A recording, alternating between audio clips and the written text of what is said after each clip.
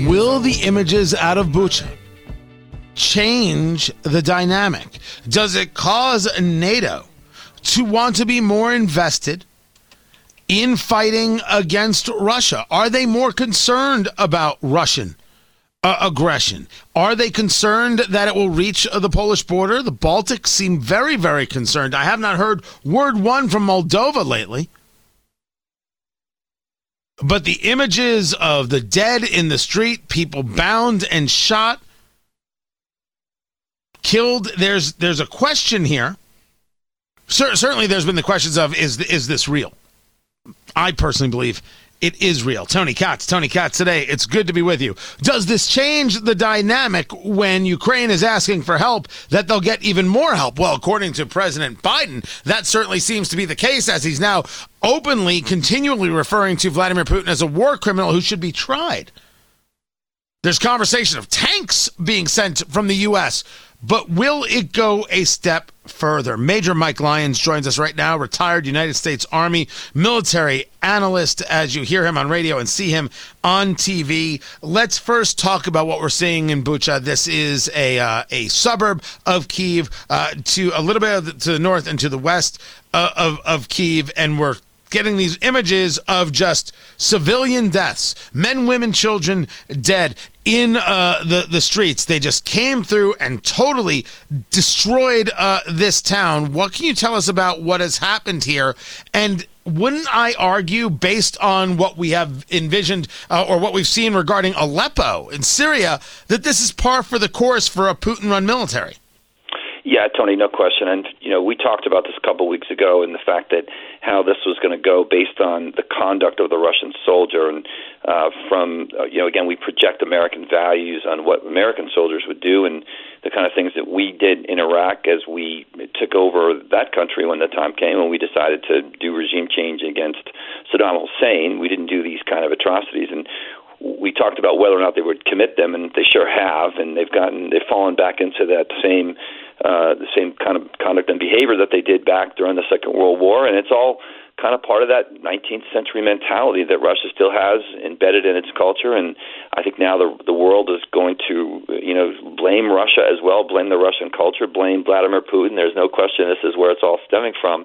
And the kind of things that we're seeing there was likely what happened also in Aleppo and Chechnya and these other places. But this war is much more on film because we have the internet, we have video, we have more proof of it. And so again, we thought maybe we were going to get better from them, but it just hasn't happened.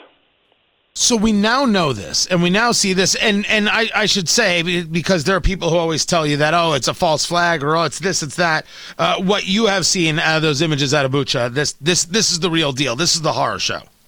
Yeah, and people have their tongues cut out based on they were saying things, and heads split open, and hands behind their back, and shot in the head, and all those kinds of things. And you could see artillery kind of, it's cold there. You're seeing pictures of people likely killed by artillery fire that are left in the street. Look, the Russian military leaves its dead behind as well. So it's the lowest form of civilization.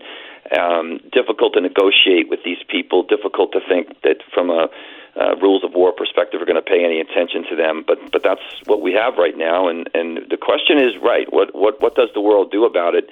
This whole thing is a foreign policy failure for the last 20 to 30 years on a lot of different fronts. NATO side, on I think the United States failing to project this. We promised Ukraine security back in 1993, and so did Russia at the same time. And here we are, almost 30 years later, and that's completely been violated. So, but the idea that we promised security, but we are far apart as a nation from the idea of whether we should be sending in troops. The vast majority of people saying there should be no troops on the ground. There should be no fly zone from the United States or from NATO. Does this, over the last 48 hours, 72 hours, 96 hours, does this change the equation? I was texting with you just the other day about this, and there was a conversation about tanks from the United States. Is the U.S. sending in tanks, more willing to send in hardware, less worried about a response from Putin because, well, now the public pressure's on him, not on NATO? Well, first of all, a couple of things. The Russian military has proved to be feckless and almost incompetent at this point, and they're in almost retreat. They're clearly to the north in Kyiv in that area as they try to consolidate in the Donbass in the southeast region, and they still haven't taken Mariupol. They still haven't taken a lot of the cities that they originally thought they were going to take very easily. I think the battle for Kyiv is done. I don't think that they'll be able to come back there unless it's 6 months from now if this thing is still going on from them at that point. So I think that's changed the equation a little bit, but I think it's a lot of talk and bluster about us getting tanks and these higher, more sophisticated weapon systems and platforms. And I think again we talked about the SA-300s even and the SA-400s. They require fire direction centers and radar systems and all these things that you're just not going to necessarily get across the border. Or Russia could target them and hit them as soon as they literally cross the border. Now getting tanks, and the other issue there is. Ukraine is a non-NATO country that has literally Soviet-made, Russian-made equipment, and it's not something that we have easily in the NATO inventory. Now, some of the NATO countries do, and we see the Czech Republic possibly giving up some BMPs, which are Russian-made infantry vehicles and the like. And again, but how do you get them across the border? How do you fuel them? How do you man them? There's so many different factors that goes into that. So, I'm not sure that's actually going to happen as well. But at the end of this, I don't see NATO getting any more involved because of the capability that Vladimir Putin still has when it comes to nuclear weapons, cruise missiles, and the like, that if it does expand, it expands very quickly, and it expands strategically, and it expands at a level that we just don't want to have at this point. Talking to Major Mike Lyons, retired United States Army. Where is Vladimir Putin, do you believe, in this? There was some talk last week that he felt that he was misled by his military advisors about how strong the military was. We all know that that's just a lot of bluster. He would not have cared. He wanted to go forward with this invasion. Even if they had told him that they weren't prepared for it, he would have gone forward anyway, and people would have done it out of fear for their lives because he would have maybe had them harmed or killed or families. But where is he right now? When we talk about them in retreat, that doesn't mean that they're stopping, and people get confused by that one, that they're in retreat or they're pulling out of this area. They're not pulling out of Ukraine. They're there for the long haul. Explain what it all means. Yeah, so he's got a tremendous amount of battalion fighting groups and tactical groups. They're called BTGs, and with military kit and equipment. He can still throw a tremendous amount of people at this problem set. And while he's suffered tremendous losses, that would be demoralizing in any other unit, in any other military. He seems to have brought some of them offline, and he's trying to reposition them. Now, some of them might never get back into the fight. We'll see. He clearly overestimated their capability. He overestimated not only their capability, but their equipment and how well that would perform. Here it is, day 41. They still don't own the air. They still have that as contested against a non-peer competitor in Ukraine. So he's made tremendous strategic mistakes. Similar, we haven't seen this level since Saddam Hussein made them back during the Gulf War, I think. But they still again can throw things at you, and they Russia doesn't retire equipment. They just move it behind the Ural Mountains, and it comes out at some point.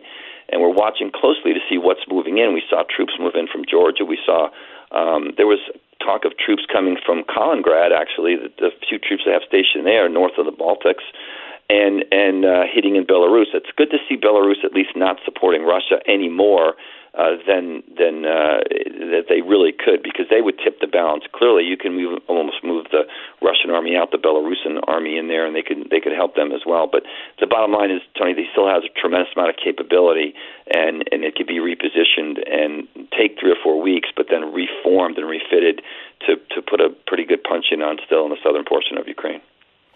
You made the argument a few weeks back on this show that what we are about to see is a guerrilla war that goes on and on and on. You still you still there on that? I am. The things I'm concerned about is lack of accountability of some of the equipment now that we've sent the Ukraine military, and where it's going to go. This is going to just become a massive of weapon systems that are going to be, in the battlefield, similar to what we saw after Ukraine. But I also think the Ukraine army and the guerrilla forces, and they're fighting in squads of 8 to 12 people, they are going to just continue to protect and defend their homeland and punch away at these Russian forces. The question is, Ukraine's one of the largest landmass countries in Europe to begin with, and they got to get to the fight, and they have to get there, and so they're likely moving from Kyiv now north and going about a 400 or 500 mile trip to the south, and it's a long way to get there, so they need to be logistics and they need to be supported. But as long as Russian troops are in that country, I think you're going to see a guerrilla war. Normally, to get troops out of your country, it takes, again, another 100,000 troops. They're not coming. They're not coming from anywhere. They're not coming from NATO. Very easily, NATO would love to get involved because they would say, look, move that Russian military or we're going to destroy it. And that's the primary reason why that Vladimir Putin would be most concerned, because he knows that if NATO did get involved, that NATO would very quickly destroy that military that's in Ukraine right now, literally where it sits. Which brings us to, what is it that desperate people do? This has been the conversation, man. This has been the whole thing. It's very obvious and very clear that we could take the Russian military in about 15 seconds, but there's this guy with nuclear weapons and you don't. And the argument has been is that if he's losing in Ukraine and showing that he's a failure in Ukraine, showing that this military can't do the job, what stops him from engaging some level of tactical strike, nuclear strike even, that gets him a victory and shows everybody that he's still a tough guy? Is this still in anybody's mindset as a possibility? There's this date of March 9th that's the next kind of Russian holiday to try to get a victory before then. Maybe it's in the south. Maybe he has to do that in Mariupol. There's that's unthinkable of taking a attack nuke and firing it over Kyiv, the city, and that could potentially kill Zelensky. Those are the kind of things that are still on the offing here based on their capability. You're seeing now more people even thinking about what would it be like if a nuke hit the United States. There are people who have argued that we could win that kind of war. Again, you shake your head and think about where that goes. But I can tell you this: there's one thing that will happen when this does finally end, and that there's going to be an arms race for nuclear weapons, because countries are going to recognize that if you have a nuclear weapon, even if you are attacked, if you use it in the defense, like this is Iran's argument, they want a nuclear weapon because they need it because they think the Israelis are going to attack them. Obviously, Iran could use that same nuclear weapon on Israel, but I think you're going to see an arms race for nuclear weapons. Saudi Arabia, UAE, all those Middle Eastern countries are going to want a nuke. North Korea's never given up their nukes after this, after watching how this has gone down. So, because that is one of the defense. I think you're going to see countries pay big bucks for air defense. Let me jump in there real quick, I hope Major. We're looking at our eastern coastline, making sure we're shoring up our air defense capability. So I just wanted to jump in because that is one of the really weird takeaway lessons from this. It's interesting how people learn things and what the Iranians seem to have seen, what the North Koreans see, and clearly other nations, including ally nations, see, is that if you've got nuclear weapons, you've got a leverage point. And Ukraine giving up the nuclear weapons took away the leverage point. Well, let's never have that happen again. It goes along with codifying, for example, China engaging in more communism. They watched the Soviet Union fall, and they said the answer is more communism, not less. They saw the fall of Gaddafi and the vacuum created there, and they said more communism, not less. It does push people to less of what we would have thought of as a Western way of thinking, a classical liberal way of thinking, and more to achieve dominance, achieve control, achieve power, achieve strength type of race. I'm not wrong in thinking, Major, that there's a new weird arms race going on in the world. No, absolutely right. And it's going to happen in space. It'll happen there with the countries that have that capability, which is why I'm glad we have the Space Force. I think we've got our satellite assets that exist there. It's going to happen on the ground with, like I said, the air defense platforms. You're going to see countries making sure that if and when that time came, they could control the airspaces and could knock stuff out, both to defend and then also go on the attack. And then that last component of nuclear, there'll be an arms race there. You're going to take the 19th century mentality held by Russia and China and try to lay a nuclear weapon aspect over it. It would be kind of like even Hannibal and those kind of the old school hegemonic despotic leaders, and giving them a kind of capability that would allow them to destroy other countries instantly, as opposed to the years and years it used to take on those crusades and all those campaigns that they did. But again, I think that we've got to shift, and we've got to recognize that there's still 3.5 million people on the side of Russia here, with China, India, and those other folks that support them, and not live in the 21st century and not be so worried about climate change. And there's, or we're not going to have a world. I mean, I just can't get over the fact that that we're not going to produce more energy. We're not going to recognize we're going to have this U.S. soft power. We're going to have to be able to supplement what Russia is going to try to provide to the market and make sure that they can't do it. Major Mike Lyons, retired United States Army, MAJ Mike Lyons, Lyons, MAJ Mike Lyons on Twitter. I always appreciate taking the time to be with us. We've got more coming up. I'm Tony Katz.